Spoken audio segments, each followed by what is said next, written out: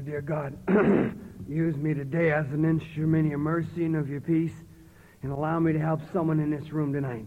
My name is Milton. I'm an alcoholic. I'm here tonight to carry a message of alcoholism as it was and is in my life. But before I do that, I know I will never remember to do this later, and that is Happy New Year to everybody. Happy New Year to everybody. I'd also like to thank Jimmy Lee for the fine communication he had, and the nice room that I got, and the committee that asked me to come here. And I'd like to thank Kenny for the nice meal, and I'd like to thank my ma for not believing in abortion, and all of that, and all of that.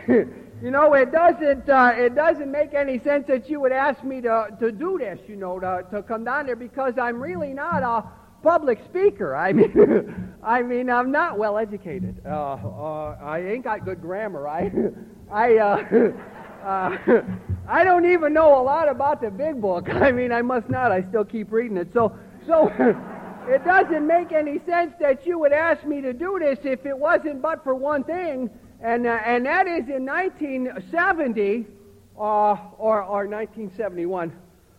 It could have been 1972. But whatever year it was that I found out that God had something to do with my not drinking no more, I made a deal with God, you know. And the deal was simple. And the deal was, if you keep me sober, I'll tell everybody how I do that. Now, the fact that I made that deal sitting in the cell in an Ohio penitentiary makes the whole story amazing. Because there's no way in the world I could have fathomed this, you understand. There's no way in the world I could have foreseen anything like this taking place in my life. I mean, if they would have asked me in the early 70s to write down what you want from Alcoholics Anonymous and we'll give it to you, right? Tell us what you want out of life and we'll fulfill that. And if I would have done all of that, I would have cheated myself in my first year. You see, because there's more to Alcoholics Anonymous and to life than I could possibly imagine in my mind. And once I turn my will and life over to care of that God to any degree, He can take me places that I couldn't even see. And that's exactly what has happened since I've been in Alcoholics Anonymous. You know, if I was to ask you, what's your biggest problem? I don't know what your answer would be, but if you was to ask me, hey, Melody, what's your biggest problem? I would tell you this: if I knew what my biggest problem was, I wouldn't have it. Because I'm a doer. See, I'm a doer. If there's something wrong and I know what it is, I'm going to fix it because I'm a doer. And, you know, I just a couple of months ago, my dryer broke and my washer and my refrigerator, all at the same time. And within 24 hours, I had the parts and I was doing it. You know, I mean, I was putting it back together. You know what I'm trying to say? Because I know I'm a doer. You know, I was drinking gin once.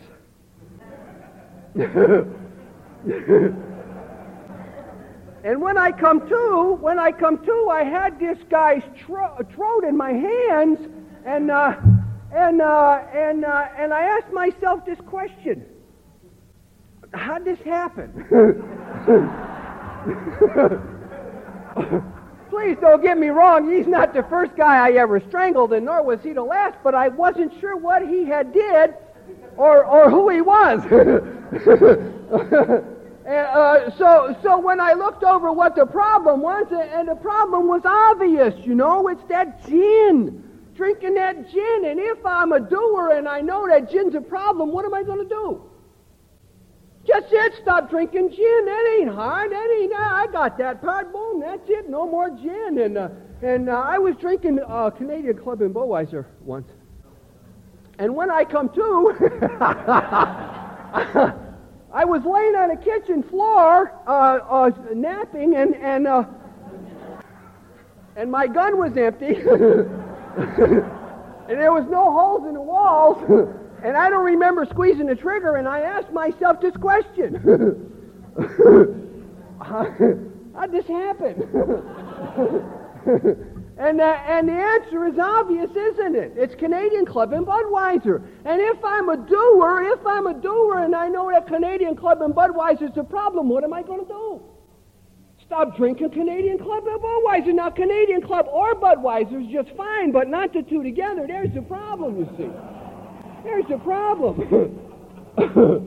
I was in 1969 in August on a Tuesday, and I know this is where half of you were born, so this is an old story because I'm an old guy. And a lot of things change, you know. I mean, a lot of things have changed since, particularly in AA, because we're such a small society, and it changed so quickly and so drastically, the changes. But I remember when I first come in AA, the men had tattoos and the women had earrings. So things changed, you know. They changed. What I know was a Tuesday. I know it was a Tuesday because in '69 they used to have a thing on television called Tuesday Night at the Movies, and this particular Tuesday they were showing a Magnificent Seven, and that's a man's movie, and I'm going to watch the movie, and I got this girl, and we're going to watch, just a special girl. She had finished high school and had a job. And all of her teeth. So this was the keeper. And we were going to watch the movie and make some popcorn, and not that microwave popcorn either, you know. and you know why? They didn't have microwaves then. So it's the kind you put the popcorn in the pot and you have to shake it up. So me and this girl we're going to watch this movie. We're going to make some popcorn, and the phone rings, and it's my brother. And he says, "Come on out, we'll do some drinking." And I told him, I said, "I don't want to do no drinking. I got the Magnificent Seven, and we're going to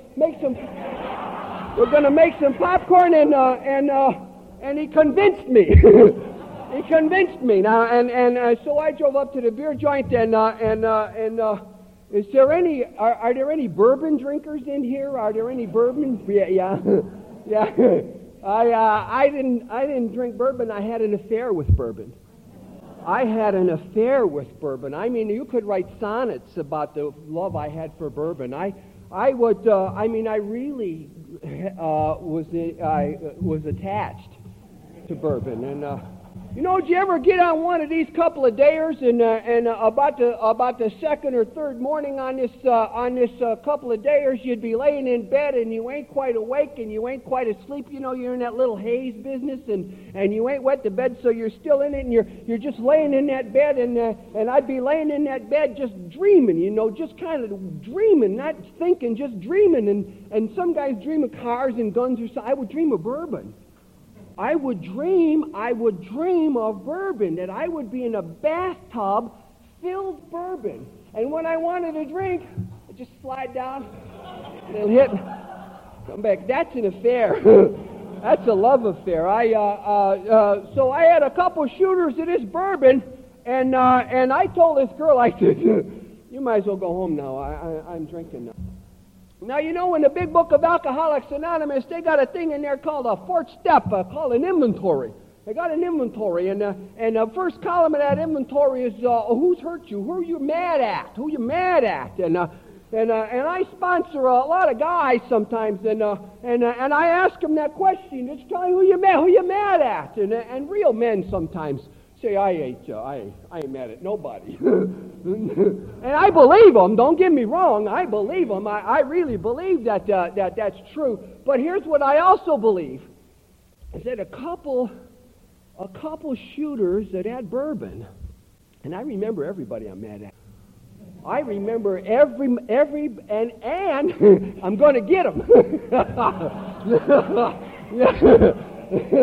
And I'll tell you, if you're in Alcoholics Anonymous and you have not worked the fourth step, because here's what they say. They say that resentment is the number one offender, takes more alcoholics back to drinking than anything else. And now it's not the only offender, but it's the number one offender that takes more alcoholics back to drinking than anything else, because it shuts off the sunlight of the Spirit. God can't get in, and we can't stay sober without God. And they give me that inventory, and a couple of real good things that they give me that inventory is, one is that I realize that people that harm me were perhaps spiritually sick, and I say a prayer. And the prayer, by the way, is not, the prayer is for me. that I be able to give them patience, tolerance, and pity, that I be able to serve the people who have hurt me. And that's the turnaround of it all when it begins for me. And also I realize in that fourth step is that in this resentment that I create 95% of my own trouble. I create 95% of my own trouble. But at this time I had no program and I had no fourth step. All I had was a bourbon, so I take a couple shooters of that bourbon and I'm going to get them, whoever them is. I'm going to get them. And when I wake up, I'm in jail. and I ask myself this question. Come on, play with me just a little bit. Come on. How did this happen? You see, I don't know how this happened. I ain't got the slightest idea how this happened. What I know for sure is that the night before, I'm sitting at home. I got a girl. I got a movie. I'm going to make some popcorn. We're going to watch the movie. That's all we're going to do. That's what I know for sure. And now I'm in jail, and I don't know how that happened. And if I'm a doer and don't know what the problem is, I do not come up with a solution. It's as simple as that. And I don't know what the problem is. Now, that's August of 1969 and October of 1969, which really just right not far from where we're talking. And I know it's October because of Halloween. That's the only way I remember, because of Halloween. And if you remember in 69, and they used to have a TV program called Laugh-In. And on Laugh-In, they used to have, there was a guy with a hat on and a wig and a long overcoat, and he used to walk around saying, "Do you want a walnut?" And that's what I was going to be. That's the only way I remember. It was October, and I had a partner named Billy, and he was this tall, and he was going to have the hat and the wig, and we were both going to walk around the party saying, "You want a walnut?" We were funny guys. And this is October 1969, and I had a job, and because I was coming out of work. That's the only way I remember I had a job. And things were kind of pretty good for me. They were kind of pretty good for me. I mean, I was on bond. But that was okay because I was on bond when they put me on bond. And that was all right because I was on probation when they put me on boat bonds. But that could happen to anybody. So things are kind of pretty good for me. And it was a nice warm October, as I recall, because I didn't have nothing on with one of them DP undershirts and a light wool jacket. And I walk into the beer joint, and I must have worked some overtime because they had already started before me. Which is unusual, and I walked in the beer joint, and I looked down at the end of that bar, and there was a girl at the end of that bar who I had assaulted and battered and kicked all the windows out of her cars and all the things you do on Saturdays, and I looked at that girl and I said to myself, you know, what's done is done. I mean, I paid her off, I paid her girlfriend off, I paid her mother off, I paid her, fixed the car up, everything, what's done is done, and I belly up to the bar. Now, I'm a bar fly. Let's clear that up. I'm a bar fly. That's what I do. That's what it is. The whole thing is there in the bar. And so I do my little beer joint routine. Move over, boys. First one today. Look out. Step aside. Give me that, let me see, what should I have? Now, they already got the bourbon lined up because they know, you know, and I do that beer joint routine. I throw that shooter down. And they put the water down, and I dip my little finger in. I mean, if you ain't one of them, you've seen them. Here she is right here. If anybody's parked over here by the where? The taper, $5, boys. I was just kidding. They're going, two of those guys are going to steal cars. I already know that. They ain't had a car of their own in years. So I do my little bar routine. And then when I get all done taking that shooter of bourbon, I look down at that girl, and I see that girl, and I say to myself, you know, I'm going to throw her out. So I go down and throw this girl out, and I don't know about here in Cincinnati, but in Cleveland, there's always, sometimes, once in a while, there's these guys. I don't know who these guys are or where these guys come from. They're some kind of like Charlie Bronson guys, you know. They want to be some kind of hero guys. I don't know what they are, and you can't do this, and you can't do that, and this is America, and she got a right, and what are you going to do with a guy like this? You know what I'm saying? There's nothing you can do. Boom, shut up. Shut up. And then I put the boots to them, and then I picked up one of these stainless steel stools, and I give them a whole bunch of them, and then I went over and threw her out, and her boyfriend too. And when I come back, this guy here, this really had to be the toughest guy I have ever met in my life, because he's standing up. And you'll never guess what he got in his hand. A gun, that's right, he got a gun. He got a gun, you'll never guess what he does. Play with me, come on, just a little bit. Come on. Yes, he shoots me. Guess what I do? Oh, hell no, I hit him again. Guess what he does? Yeah, and then guess what I do? It got to be like a Little Rascals cartoon, you know. We're back and forth, ba-dee, ba-dam, ba-dee, ba-dam, and he hit me here, and he caught me once in the forehead, and the blood was dripping down my eyes, and I'd clear my eyes, and I'd pop him, and he'd shoot me, and I'd clear my eyes, and then he hit me in the arm over here, and the bullet went up the bone, and it's still in there, as a matter of fact, but at that time my arm was paralyzed, and I couldn't move it, and I couldn't move this hand, and this hand I needed to wipe the blood, and I thought, maybe this fight's over. So when I cleared the blood out of my eyes, he was standing in front of me, and he squeezed the trigger on that pistol, and the gun was empty, and I went outside, and it was a beautiful night. I'll never forget. The moon was full, and it was October, and it was warm, and I have a dilemma because I'm losing a lot of blood, and the hospital's 18 blocks away, and I ain't got no car. And it's either run or die. And so when I wake up in the hospital, and because they very seldom put you in jail for being shot, when I wake up in the hospital, I ask myself this question: how did this happen? I mean, I walked in not mad at nobody, and then all of a sudden I'm in this kind of a deal, and it become clear to me what the problem is that because all I had done was take a drink. You see, that's all. I hadn't even gone to the bathroom. All I had done was take a drink. And I seen for the first time in my drinking career that when I take a drink, my thinking changes. See, I never seen that before. That when I take a drink, my values change. When I take a drink, what was once important, after I take the drink, I would die for. And I never seen that before. And I'll tell you a secret. That change had always taken place in me, but I drank past the point of recognition. I drank past the point of being able to see it. A six-pack, a case of Fifth, a couple of days on a drunk. I never seen that change. And for the first time in my drinking life, I seen that change take place. And if I'm a doer, and I know that whiskey's a problem, what am I going to do?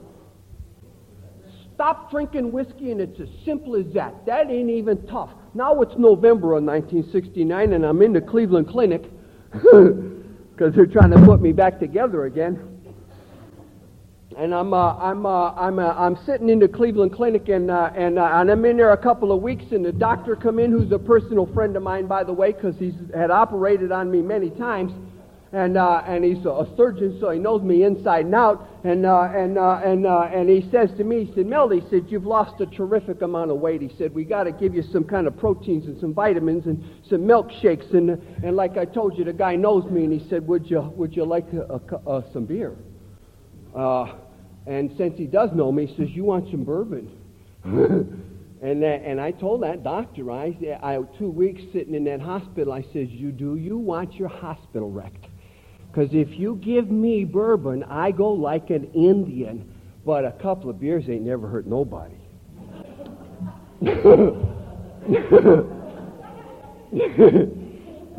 So I step out of that hospital at the end of November, beginning of December of 1969, with the idea that a couple of beers ain't never hurt nobody. I cross the street on 105, and I walk into a beer joint, and I have a couple of beers, then I have a couple of shooters, and I'm off and I'm on a drunk, and it's as simple as that. And that's just how quick it happened for me. I'm off and I'm on a bender, a toot, whatever you want to call it. That's exactly what happened to me. I'm 2 weeks into this drunk, and something is wrong. I don't know what or how, but something is wrong. because I ain't eating nothing. And that's very unusual for a Polak not to eat anything. And a bag of chips in a Smoky, you know. I would put ketchup on top of that. It's like the breakfast of champions. I could drink a couple of days on a bag of chips in a Smoky, or one of them pig's feet, you know, that you get in a jar. Ooh. Real men. You know what I mean, obviously. I would be 2 weeks into this drunk, and I would come home from this drinking. After drinking all day, I'd be so tired. I would be so tired that I would lay down with my clothes on because I was too tired to take them off. And I would sleep the whole night through, and I would wake up, and it would be an hour and a half later. An hour and a half later, and I'm covered with sweat. I'm laying in that bed sweating profusely, and I should have never woke up, see. I should have never come out of this drunken stupor, but I did. And I don't know why. And what I didn't know at that time was this, is that my body needed a drink. That's what I didn't know. That my body needed a drink more than it needed sleep. And it would snap me out of that sound sleep, and I would pace the floor and burn my fingers with cigarettes, and I didn't know what was happening to me. And I'd lay back down, and I'd sleep the rest of the night, and I'd wake up, and it'd be an hour and a half later, and I'd be covered with sweat again. And it would go like this, and as soon as 5 o'clock, 5:30, 6 o'clock comes, I'd hit the door running, and I didn't have to waste no time getting dressed because I was ready rolled. I had my clothes already on. I'd hit the door running, get a couple shooters in me, and when I would calm down, I would start to calm down, and I would say, something is wrong with this, and then I would drink past the point of being able to do anything about what was wrong. I would drink past the point of thinking or caring, or I would just get into that whatever it is that you get into in your brain where you just can't function anymore except to drink some more. And when you get on a drunk like this, I'm going to tell you a secret. See, when you get on a drunk like this, there's absolutely nothing at all wrong with stinking. There's nothing wrong with this. But the problem arises when you know it's you. See, there it is. There it is. That's where I went on for another couple of weeks, and I ain't taking my clothes off. I'm going to bed and waking up sweating and stinking, and when I hit the door, and if I ain't taking them off, I ain't putting no fresh ones on, and if I ain't doing any of that, I ain't taking a bath. And it's not that I didn't have a tub, and it's not that I didn't have clean clothes. It's that I needed to drink more than I needed personal hygiene, and it's as simple as that. It's as simple as that. But I knew it was me that was stinking, and I couldn't help myself. I just had to keep drinking. I didn't have time for a bath. I just couldn't take a bath. And I would be. It's just got to be where my brain would get thick. It got to be where I couldn't think. I couldn't hold a thought. I would be lost. You know, I'd be standing there. Was I going in or coming out? Was I getting up or laying down? I mean, it was that kind of position. I'd be standing at the bar, and I'd be thinking to myself, I got to go to the bathroom, and I would lose the thought. I would just lose the thought, and then I would look around. Somebody had wet my pants. I didn't want to live like this. But I couldn't help myself, you see. I'm on a roll. I would get so I couldn't think, I couldn't hold. I'd be standing at the bar in the position. Now, I used to say I drank standing up so that I would be ever alert for danger. But the fact of the matter was that I knew if I sat down. So I'd be standing at the bar in the position and ever alert for danger, and these guys would be holding a conversation, and they'd say, well, what do you think? You know, I knew the answer, but I couldn't get it from my brain to my tongue. You know what I'm trying to say? I knew the answer, so I would rehearse the answer. I would practice saying the answer to these guys. And when I got it all down pat, when I got the answer down pat, I'd blurt the answer out. Well, hell, it's 15 minutes from where they asked the question. See, they're not standing around waiting, and they're 3 topics away, and they just get up and walk away like... Wet brain, just soaked up like a sponge. This bourbon coming out of me, my sweat smelled like pure bourbon. It smelled like pure alcohol, and I couldn't stop what was happening to me. Here's what I know about being on a drunk like this, and what I know about being a drunk like on this is that I can't stop it on my own. I have no say-so over it. It ain't done till it's done. When it's done, it's done. I can't make it happen any faster. It's not like I could say, well, 11:30, I'll be done at 12. I just can't do that. What usually happens is that I drink until my stomach shrinks because I don't eat nothing. What usually happens is that I dehydrate and my throat swells shut and I can't drink no more, or physically can't drink no more, or I go to jail. And that's exactly what happened in this particular occasion. On January the 15th of 1970, they picked me up and they put me in jail in an empty cell, and in a whole row of empty cells because they was mad at me, and they left me there for 3 days. They didn't charge me, because if they charged me, I could get bonded, so they didn't charge me, and they didn't know if this guy was going to live or die, so they held me in there on suspicion, and for 3 days they didn't bring me no coffee and donuts for breakfast because they was mad at me. And for 3 days they didn't bring me no coffee and bologna sandwiches for lunch because they was mad at me. And for 3 days they didn't bring me no coffee for supper and salami sandwiches, the kind with them tiny little seeds in it, for supper because they was mad at me. But for 3 days, they didn't bring me no whiskey either. And for 3 days, I didn't have a drink. And for 3 days, I sobered up. And after 3 days, I was sober because I didn't have no whiskey for 3 days. And they sobered me up, you know. And it didn't cost me $18,000 either. So I say, if you got a guy who really wants to get sober and he ain't got 18 grand, he ain't got hospitalization, I say punch a cop. They'll sober you up. Or they're going to warm your dumb ass up too. But there's a price for everything, you know. There's a price for everything. So now I'm sitting in this cell, and I'm sober, and no, I'll give you this. I'll give you this. When you drink like that, I come off whiskey hard. I mean, I come off whiskey real hard. I mean, 4 or 5, 6 hours without a drink, and I'm just heaves. I'm throwing up everything, and there ain't nothing coming up, like I told you, but Smokies and chips. And then when you get done with the heaves, you get the runs, and sometimes you got the runs, Andy. Man, you keep doing this shit over here. Well, yes or no? Yeah, I realize they don't talk about this in the Hazelden Guide, but I'm telling you that this is facts here. This is facts, and when I get done with the run, and sometimes you call it wrong,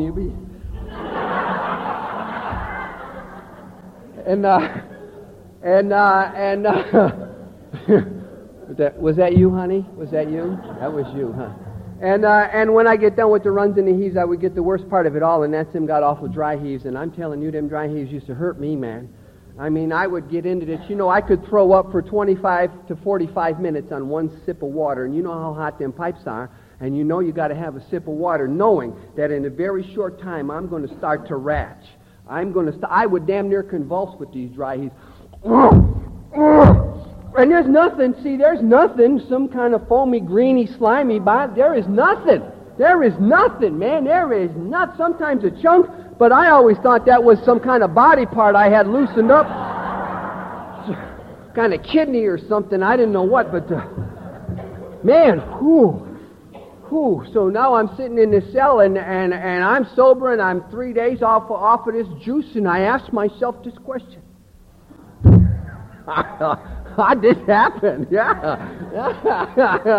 You see, and I'll tell you what I seen. I seen that all I had was a couple of beers, and it took off on me. I seen that alcohol in any form is something I cannot indulge in. I seen that then in January the 15th, the middle of January 1969, 70. I seen that this drinking was a problem, and that was the problem. And if I'm a doer and I know that alcohol in any form is a problem, what am I going to do?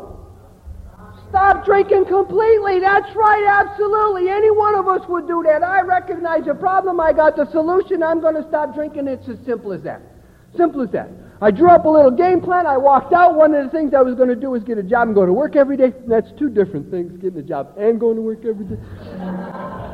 I was going to get some responsibility and some recreation and all of this stuff, and I step out the door, and I got these dreams, and I got these desires, and I got these goals, and I'll give you this. I had absolutely no idea how to live sober. I didn't know how to live sober. I didn't know what the hell to do with my time. I was a barfly. That's what I was. That's all that I did. Now I'm sober. But I'm like go to the Cincinnati Zoo. You got a zoo in Cincinnati? Cincinnati is a zoo. Go to the zoo. Go to the zoo. Oh, not this part of Cincinnati. I didn't mean that. Go to the zoo. Go to where they got the tigers. Watch the tigers in the cages. This is what these tigers are doing in these cages. These ain't happy tigers. These tigers are restless, irritable, and discontented. And that's exactly what I was. That's exactly what I was without a drink. I was restless, irritable, and awfully upset. But I wasn't wetting my pants. And that was a big deal for me. That was a big deal for me. And I'll tell you something else. If I could have stayed sober from that day to this, I'd have never come to AA. Would have been no reason for me to come. So I'm sober a month. I got this job. I got this responsibility. I got all of this stuff. It's a Sunday night. They blow the horn. A couple of the guys outside blowing the horn. Hey, you want to go for a ride? You bet I want to go for a ride. I'll be back.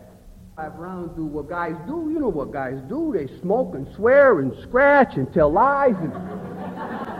Well, yes or no? I mean, that's just what guys do. We're not under rocket scientists. We're just enjoying ourselves.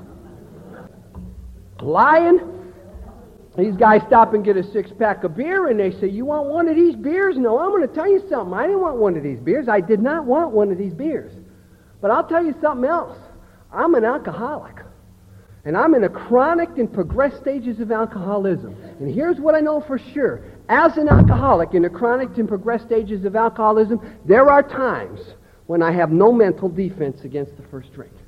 As an alcoholic in the chronic and progressed stages of alcoholism, there are times that I cannot recall with sufficient force to say no, the pain, the promise of a day or a week or a month ago. There are times.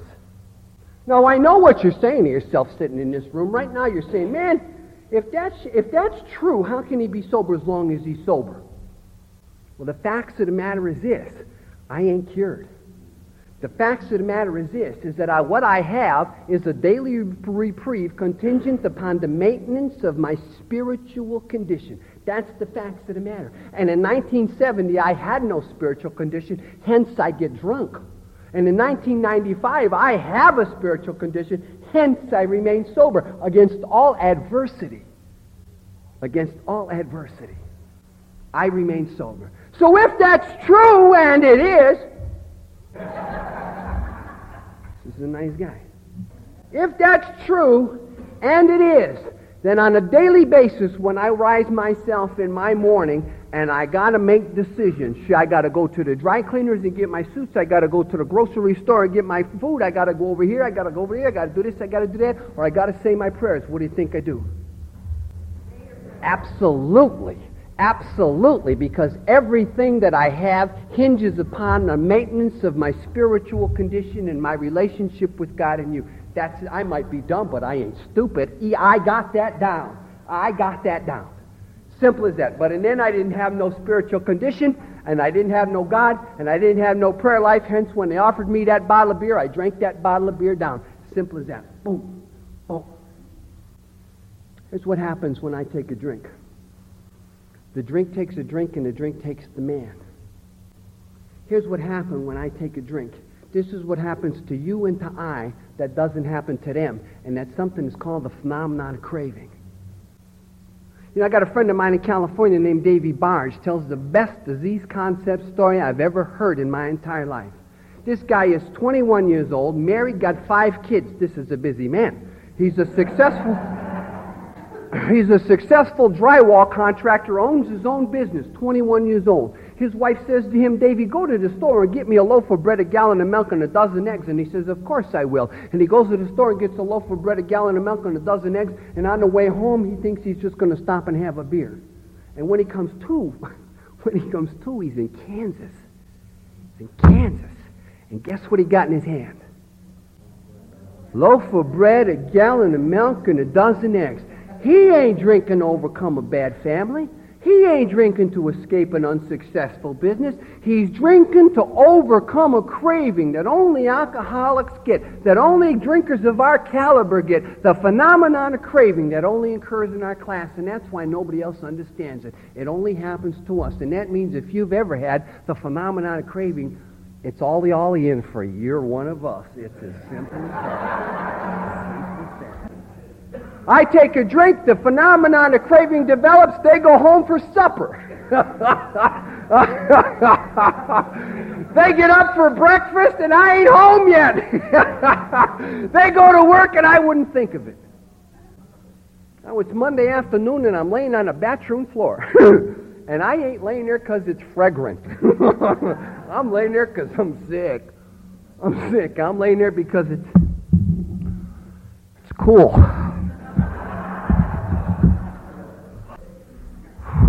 Yes or no? Laying on that bathroom floor, and I'm telling you, I couldn't believe this had happened to me. There was nobody more surprised that I got drunk than me. I'm telling you that I couldn't believe this happened. I knew I would never drink again because I said so. And I'll tell you what this story is. This story is called The Crack in the Feet of God. That's what this story is. I had been the power of God in my life, and I believe had I been able to remain sober, I would still be the power of God in my life. Going into the third step of Alcoholics Anonymous, it says this: we must quit playing God. Why? Why? Because it didn't work. As simple as that. If it would have worked, I wouldn't be here. And it's as simple as that. It didn't work. It didn't work. I'm questioning my own power laying on that floor. I'm recanting the events of the previous evening. That means I'm asking myself, what the hell happened? I ask myself that question I've been asking myself for years. How did this happen? Let me see. Let me see. It's Sunday night and I'm sitting at home and everything is good so far. These guys pull up and I go for a ride. These guys stop and get to see these guys, and I see finally what the problem is. I see finally what the problem has always been. It's these guys. These guys. And if I'm a doer and I know these guys are my problem, what am I going to do? I'm going to quit hanging around with them guys, and it's as simple as that, and that's a good decision because none of them was nice guys. Matter of fact, my ma told me when I was 14, she'd say, Meldy, quit hanging around with them guys. They're going to get you in trouble. By the time I was 17, my ma was telling them guys, the same guys, by the way, keep away from my son. He's going to get you in trouble.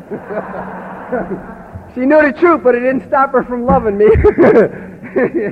So I'm not going to hang around with these guys. Now, there are threads that run through each and every one of us, and one of these threads that run through every one of us, whether you're chronic alcoholic or potential alcoholic, one of these threads is loneliness. One of these threads is loneliness.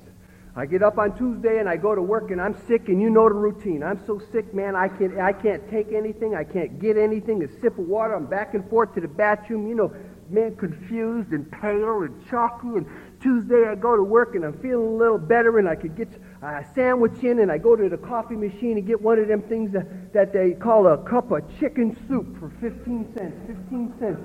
And it's yellow, and it's got green stuff in it, but there ain't no chicken in that chicken soup, buddy. I'm going to tell you right now. And you crush the crackers up in there, and you try to get some of it in. Oh, God.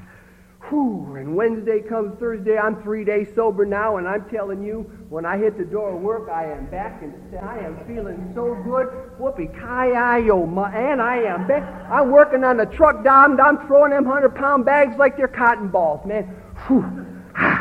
Whew. New plan. I ain't going to hang around with those guys no more. Good idea. I'm going to cheat. I'm standing at my time clock at 25 after 3. I got my time card in my hand. I can see myself doing it now. Man, I'm going to go home and fix something, paint something. I'm going to achieve. I'm going to accomplish. Yeah! Getting that car, and I drive up 55th, and I hit Broadway, and I turn in the alley behind Western Auto, and I walk in the back of the Hub Cafe, and I order a shooter. Never gave it a thought. Not premeditated. No defense against the first drink. I'm telling you, the last thing on the face of the earth I wanted. But you put that shooter down, and I threw that shooter in. It was then I realized I took the drink. It was then, after I drank that drink down. And I'm telling you, I'm just like the guy in the big book of Alcoholics Anonymous. I am absolutely disappointed with myself. I cannot believe I'm pounding on the bar. Oh my, no, I'm yelling. I've drank again. Or something like that. I don't know why, I can't believe this. And you already know what happens when an alcoholic takes a drink. We get something that they don't get, and that's something called the phenomenon of craving. And I got to drink some more. You couldn't have got me out of there with a nuclear warhead. That's the number one thing in my agenda now. Not fixing, not accomplishing, not achieving. You see, I'm an expensive drinker. When I drink up my dreams. I drink up my ambitions. I drink up my desires to succeed. I drink up my manhood. Because when I drink, I'm no longer the man that I want to be, and that's expensive. I drink a couple hours into that beer joint, and I'm looking down the bar, and ain't nobody in here but rummies, and I don't know anybody in here. I ain't got a friend in the world, man. Oh, what am I going to do? My sponsor called that melancholy. The big book calls it self-pity. I don't care what you call it. I'm wallowing in it, man. I'm all alone. I ain't got no friends. I'm going to go down to the Tremendous Lounge. That's where all my friends are. I do my little Broadway walk and walk down to the Tremendous Lounge. There's 75 guys in that Tremendous Lounge. I went to school with 50 of them. See, I'm a neighborhood guy. I'm still a neighborhood guy. I live 5 doors from where I was born. There's 50. I went to grade school with 25 of them. These are the best friends I've ever had in my entire life. I left my home for these guys. I left my mama. To stand out on the corner in the middle of the week. Man, ain't this great? Yeah. Stand inside that bar room, these guys shed their blood for me, and I have shed my blood for them, and that's thick, man. That's thick. And I'll tell you what I felt. Alone. And that's the loneliness that only alcoholics, I believe, on the face of this earth feel. All alone in a room full of friends. All alone with your wife, your kids, your husband, your mother. It's not that they didn't care about me. It's that I was so involved in me, in my pain, and my problems, like I had a callus on my heart. I couldn't feel the love you were offering. Two kinds of drunks nobody likes. Nobody likes fighting drunks, and nobody likes weeping drunks. And I spent my whole life being a fighting drunk. Now here I am hanging out of the I'm flopping over here. He don't punch me in the mouth because he knows what kind of guy I have been. You know what? The worst part of this whole story is I don't black out. I wake up the next day and remember every second of that disgusting display of manhood that I had put on the night before. I would sit on the side of my bed at 6 o'clock in the morning. I'd have my hands in my head, and I can't believe that I'm coming apart like this. It's no wonder the fellowship of Alcoholics Anonymous is so attractive to such lonely people. It doesn't surprise me at all that sometimes they substitute the program of Alcoholics Anonymous for the fellowship of Alcoholics Anonymous. I'm sitting on the side of my bed, and I'm telling you something. I am developing a fear that is incapacitating me. I am developing a fear that is paralyzing me. I just can't move. It's the only way I can explain it to you. You know, I've been in a lot of lockups, a lot of puzzle shops, a lot of jitter joints, and you see these guys in lockup, and they start doing this stuff, this rocking business. You ever see these rocking guys? And it ain't a rocking chair. They're sitting there and they start rocking. And they add little syllables. I don't know. I don't know what the motherfucker. I don't know what's going on. And you see a guy like that, you give him a lot of room, you know. A lot of room, because he's going to do something to himself in a very short time. You fool with him, he's going to do something to you. They got a clinical name for this. I read it in a Reader's Digest. It's called a disgruntled postal worker syndrome. That's right. He's going to sit there long enough rocking, and next thing you know, he's going to get up and strap on bandoliers, ammunition, machetes, and bayonets, and pistols, and machine guns, and go to work and say, I'm here. Where's the boss? Where's the boss? You read about that guy in California, walked into McDonald's, killed 13 people. Hell, I don't like their hamburgers, but there's got to be a limit to what I'm trying to say. And I'm telling you, that guy was sitting at home doing this. And here I am, now 6 o'clock in the morning, sitting on the side of my bed, paralyzed with this fear. I don't know what to do. I start this rocking business. And I'm adding syllables. And I know what this means. You see, I know that I'm losing my agates. I know that. And the worst part of the story is I cannot, whatever it is that I have been using to pull myself, I want to stop the crazies from taking place. I can't stop it. I'm losing my mind. That fear has got me paralyzed. Second part of our inventory, they say, that shuts off the spirit, the sunlight of the spirit, is this fear. They call it an evil and corroding thread. They say the fabric of our existence is shot through and through with it. It says in the big book of Alcoholics Anonymous, this fear sets into motion trains of circumstances of misfortune we feel we don't deserve. The hell does that mean? I don't know. I went to buy a car, a Chevy Caprice. Could have been a Malibu, but it was black. And I got this used car guy. We're going back and forth, and I got him down to $1,750. You ever notice when you got a used car salesman, you got him, you turn him? Did you ever notice that? What about an oil change? Yeah. What about a spare tire? Yeah. Take that sticker off of it. Yeah. When I got them all where I want them, just exactly where I want them, you know what I do? I say, anything wrong with that? Hell no, ain't no wrong with that. The next day I wake up, I decide I don't want the car. Simple as that. You know what I say? I say to her, call that guy up, tell him I don't want the car. You know what she says to me? Yeah, you got one of them. That's right, you call him. You call him. Me, what did I ask you to do? Why is it every time I ask you to do one little thing to me, you got to get that lip in motion? Why can't you just, for what, do something without arguing with me? You're getting to be just like your... Yes! You're getting to be just like your mother. That's right. And when nothing else works, man, I reach in and pull a hillbilly out. Why don't you stand by your man? Now I have the whole house is in turmoil. We have arguments going on, screaming, hollering, vulgarity. Somebody's going to be sleeping on the couch tonight without covers. And what's the basic problem? Fear. I am afraid to call, and I have set into motion trains of circumstances of misfortune that I know I didn't deserve. I mean, there I am, sleeping on the couch, asking myself this question. And we all know it's her fault. We know that. And here's the inventory out of the big book of Alcoholics Anonymous. Listen to this. Listen to how simple this is. And there are some people who, as spies, as sponsors, knew people to not work the steps for a year. This is true. I have heard this. Don't work the steps for a year. You're too sick to... Here's the inventory on fear. Ready? Listen. We review our fears and put them down on paper. Is that tough? Is that too tough?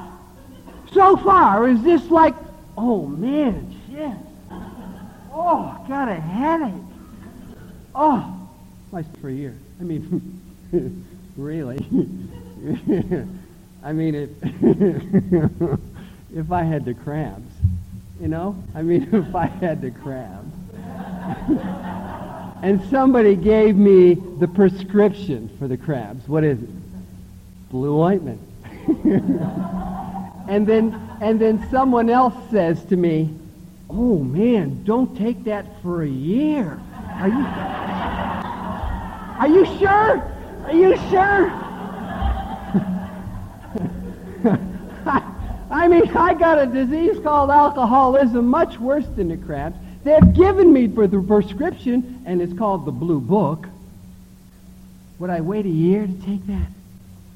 Here's what it says. We review our fears, put them down on paper, and we ask ourselves why we have them. If they left me there, I'm in serious trouble, because I would have to blame somebody for my fears. It's my ma's fault. Bad milk. It's my dad's fault. Bad drunk. It's my boss's fault. An unkind human being. It's my neighbor's fault. It's my wife's fault. It's a kid's fault. But they answer the question right away. The reason we have these fears is because self-reliance has failed us. You know how simple that is? You know how much freedom is in that statement? The reason I have every fear that I have in my life is because I have depended upon myself to remove it, and I remove the fear. Here's the rest of the inventory, our 4 lines or something. It says we ask God to... We are now done with that section. But I don't have this. This fear is consuming me. The chaos. I don't know exactly what to do with my life.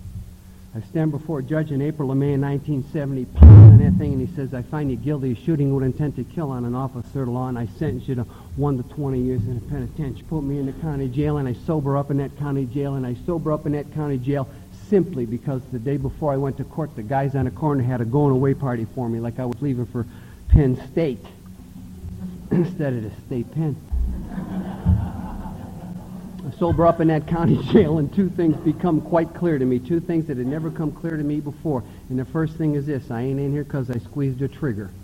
I'm in here because I drank. It's the trigger. You know, I've never seen that drink trouble. The second thing that come clear to me is I can't stop drinking. No matter what I try, no matter what I do, no matter how hard of an effort I put into it, I continue to drink. And what that means to me that day sitting in that county jail is this, is that when I drink, I go to jail. And if I do 1, 5, 10, or 20, when I get out again, I'm going to drink again. When I drink again, I'm going to... And that's what I seen. I had my whole life right here in my hands, and I did not like what I seen.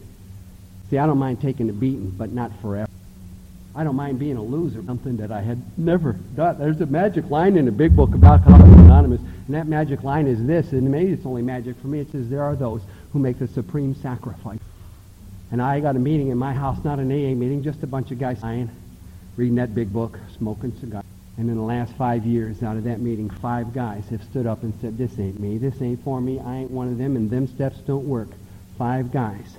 2 of them jumped off the Detroit level bridge. One of them went in his mama's bathroom, locked the door, and ate a pistol, rather than fight tunnel. That day in that cell, I did something that was more against my nature than taking my own life, more against my will, I suppose, than suicide. And I say it's the toughest thing I've ever...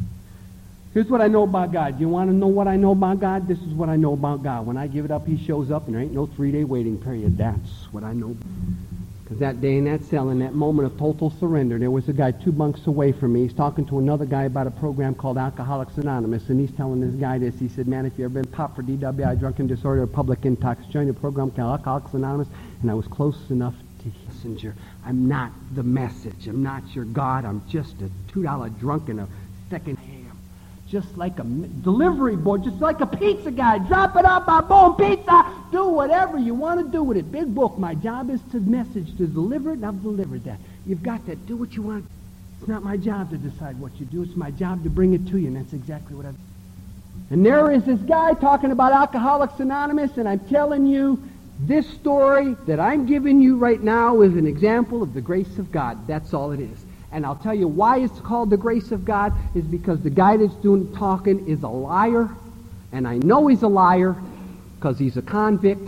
And there ain't no way in the world I should have believed him, but I did. And that's God's grace. Allows me to recognize the truth, even if it comes from the mouth of a liar. That's the grace of God. Alcoholics Anonymous. I'd never been to an AA meeting. I didn't know what Alcoholics Anonymous was. But I believe the man that's doing talking got down to the penitentiary and got into the meetings of Alcoholics Anonymous, and he told me the one thing that I didn't know, that only a spirit conquers. Now, I talked to you about the 2 things that shut off the power of God, and that is resentment. I talked to you about fear in some great detail, and the third thing that shuts off the power of God that we inventory is sex. Now, about sex. I did an inventory, and as I read that big book, it says we draw an inventory, we draw a sexual conduct for ourselves in our lives. And I drew up a sexual conduct that was very simple. If she says it's okay, and I say it's okay, about a year ago, I met this girl, and she said it was okay, and I said it was okay, and when we was all done, she kissed me on the forehead, said that was just great, and went down to call the cops. Now I'm sitting in jail. How did this happen? How? I'm 24 and a half years sober, and I ain't even had a speeding ticket in 24 and a half years. I'm sitting in that jail, and I don't know. But I know this for sure is that anger shuts off the power of God, and I ain't getting mad at nobody. I know this for sure that fear shuts off the power of God, and I got this down, and I'm not going to be frightened. But I don't know what happened. And there's a guy in Cleveland named Don Cassini who heard the trouble I was in and put personalities and just knew that somebody was in trouble, and I wasn't even in America, sent somebody up to talk to me, a rookie, by the way, and I'm telling him this story in the visiting room. I don't understand it. I ain't dazed, and I ain't done this, and I don't want to. He said, hold it. Did you drink? I said, no, I didn't drink, but he said, then if you didn't drink, Then take this 12-step program and put it in action. Inventory what you had done. Find out where you were wrong. Make any amends that you got to make and go on with your life because you're a human being who's made a mistake. You're a human being who's made a mistake, and it's as simple as that. And that's exactly what I've done. I went back to that inventory, and I went back to that 4-step, and I found out this. If she says it's okay and I say it's okay, where does God fit in? I got a Doberman Pinscher with the exact same sexual conduct as me. And he ain't ever been in jail. See, here's what it says. We ask God for our sexual conduct. We ask Him for the power to grow towards that. There's no growth in that. I placed myself in that position, and in that inventory I found out exactly how I placed myself in that position because I used my sex powers lightly. Oh, so what's the big deal? I don't know. I don't know. I didn't lie to you. I told you. It's all I wanted. I was a tease and a flirt and have always been a tease and a flirt. I have used my sex powers lightly and selfishly and insincerely. Now, nowhere does it say juvenile, but that's exactly the conduct I got in the 6th, 7th, 8th, and 9th grade. Never changed it. Never changed it. Unbelievable. I have shut the sunlight of the Spirit off simply by that, unknowingly, not deliberately. If I got a regret, it's that I have told thousands of people, well, here's my sexual conduct. If she says it's okay and I say it's okay, how does that sound? And everybody says the same thing. Oh, that's great. That's great.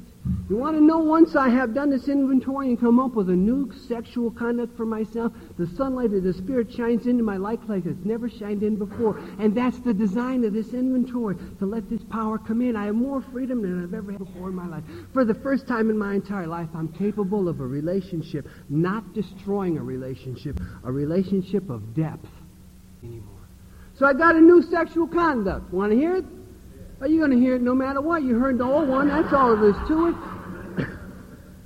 If it's not going to be an affair of the heart, it's not going to be an affair of the body. Now, I know you're sitting there saying, so what's so new about that, big boy? I'm going to tell you, it's new to me. I never got it. Sex has never been part of a relationship for me. It's been the whole damn relationship. It's as simple as that. I got something now that I've never known before. I'm worth more as a man today, no matter what the price is I might have to pay. This. And if what I'm telling you is very important to me, then I got to find out if I like her, ain't it? I got to find out if it's going to be an affair of the heart, ain't it? And that takes something I've never given a relationship before in my life. You know what that is? A lot longer than, what did you say your name was? Did I meet you when? I know more freedom now than I've ever known before in my life. I'm a single parent. Have been for quite some time. I got 3 teenage children. I have a 19-year-old son I wish I had 12 of. I wish I had 12 of this boy. This is my guy. This guy. He finished high school, which is something no one in my family has ever done. All the way back to Poland, no one has ever finished high school in my family. He wants to go. I went off to college. Right out of high school, he went right into college. No one has ever done that in my family. This kid, I don't know this kid. You know what I mean? He wants to be a school teacher. 2 weeks before he goes to be a school teacher, he sits down and he says, I changed my mind. He said, I like the results of service to God. In your life, I want the same results in my going to priesthood. He goes off to the seminary. Joins the seminary, goes to John Carroll University. He's in the seminary a year and in the university a year. He pulls me aside. He says, I'm not sure this is what I want to do. I'm going to take a year off to analyze my life. Analyze your life? You'll never get to prison this way. You ain't going to get to prison this way.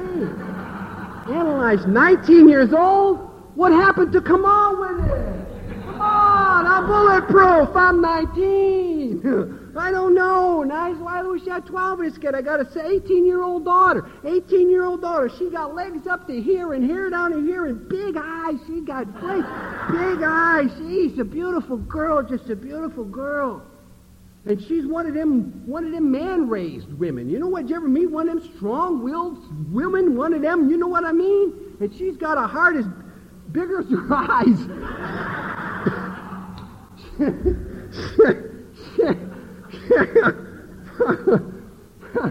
When I get in her car, and of course I'm not letting her drive, she turns the radio station to my jazz station. She turned 18. She wanted a full-length leather coat for her birthday, 18th birthday. I said, well, let's go. We'll go down. Went down to the garment district, and she's picking out leather coats. She said, well, what do you think of this one?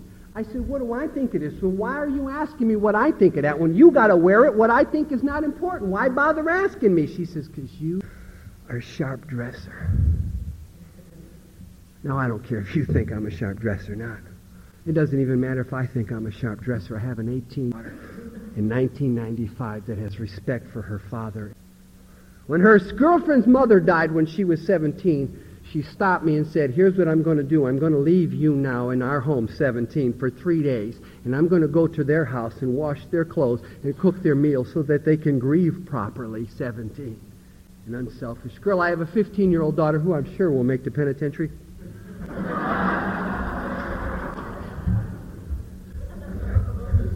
She turned 15 and things started growing out and curves started happening. She said, I'm running away from home and it's because you've given me everything I've ever wanted. You've never said no and you love me too much.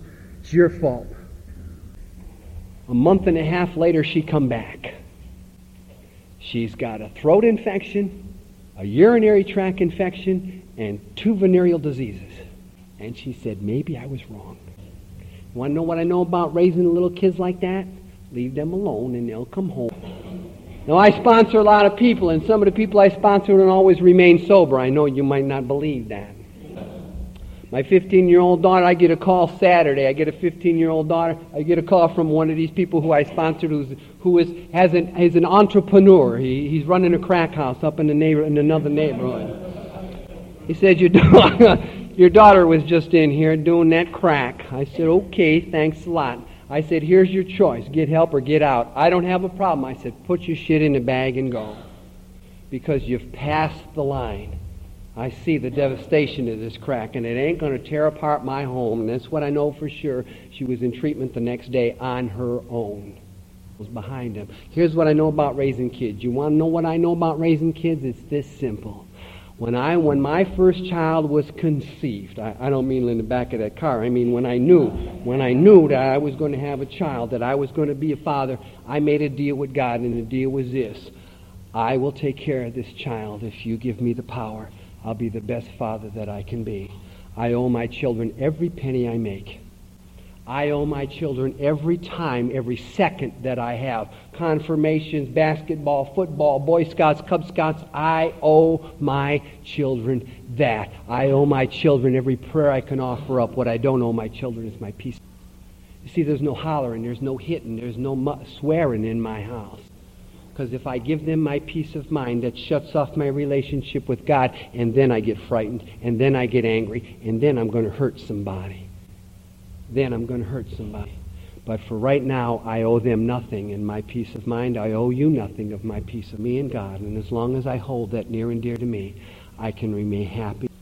There was a little girl that went to Europe, and while she was in Europe, she visited all the cathedrals. And as she was going through the cathedrals, she asked the people who were on the people asked the guide who the people on the stained glass windows were, and the guide told her that the people on the stained glass windows were the saints. And when she got home and everybody asked that little girl what she'd seen while she was in Europe, she says, I've seen the saints. And when they asked her who the saints were in her innocence, this little girl said, those saints let the light in. And I say this to you in my innocence, because, man, I got it. You people in this room and Alcoholics Anonymous throughout, and particularly at the Newberg group, let the light in for me. Because all that I have and all that I am and all that I ever hope to be, I got from you people 25 years and 1 day ago. Thank you. God bless you. Happy New Year.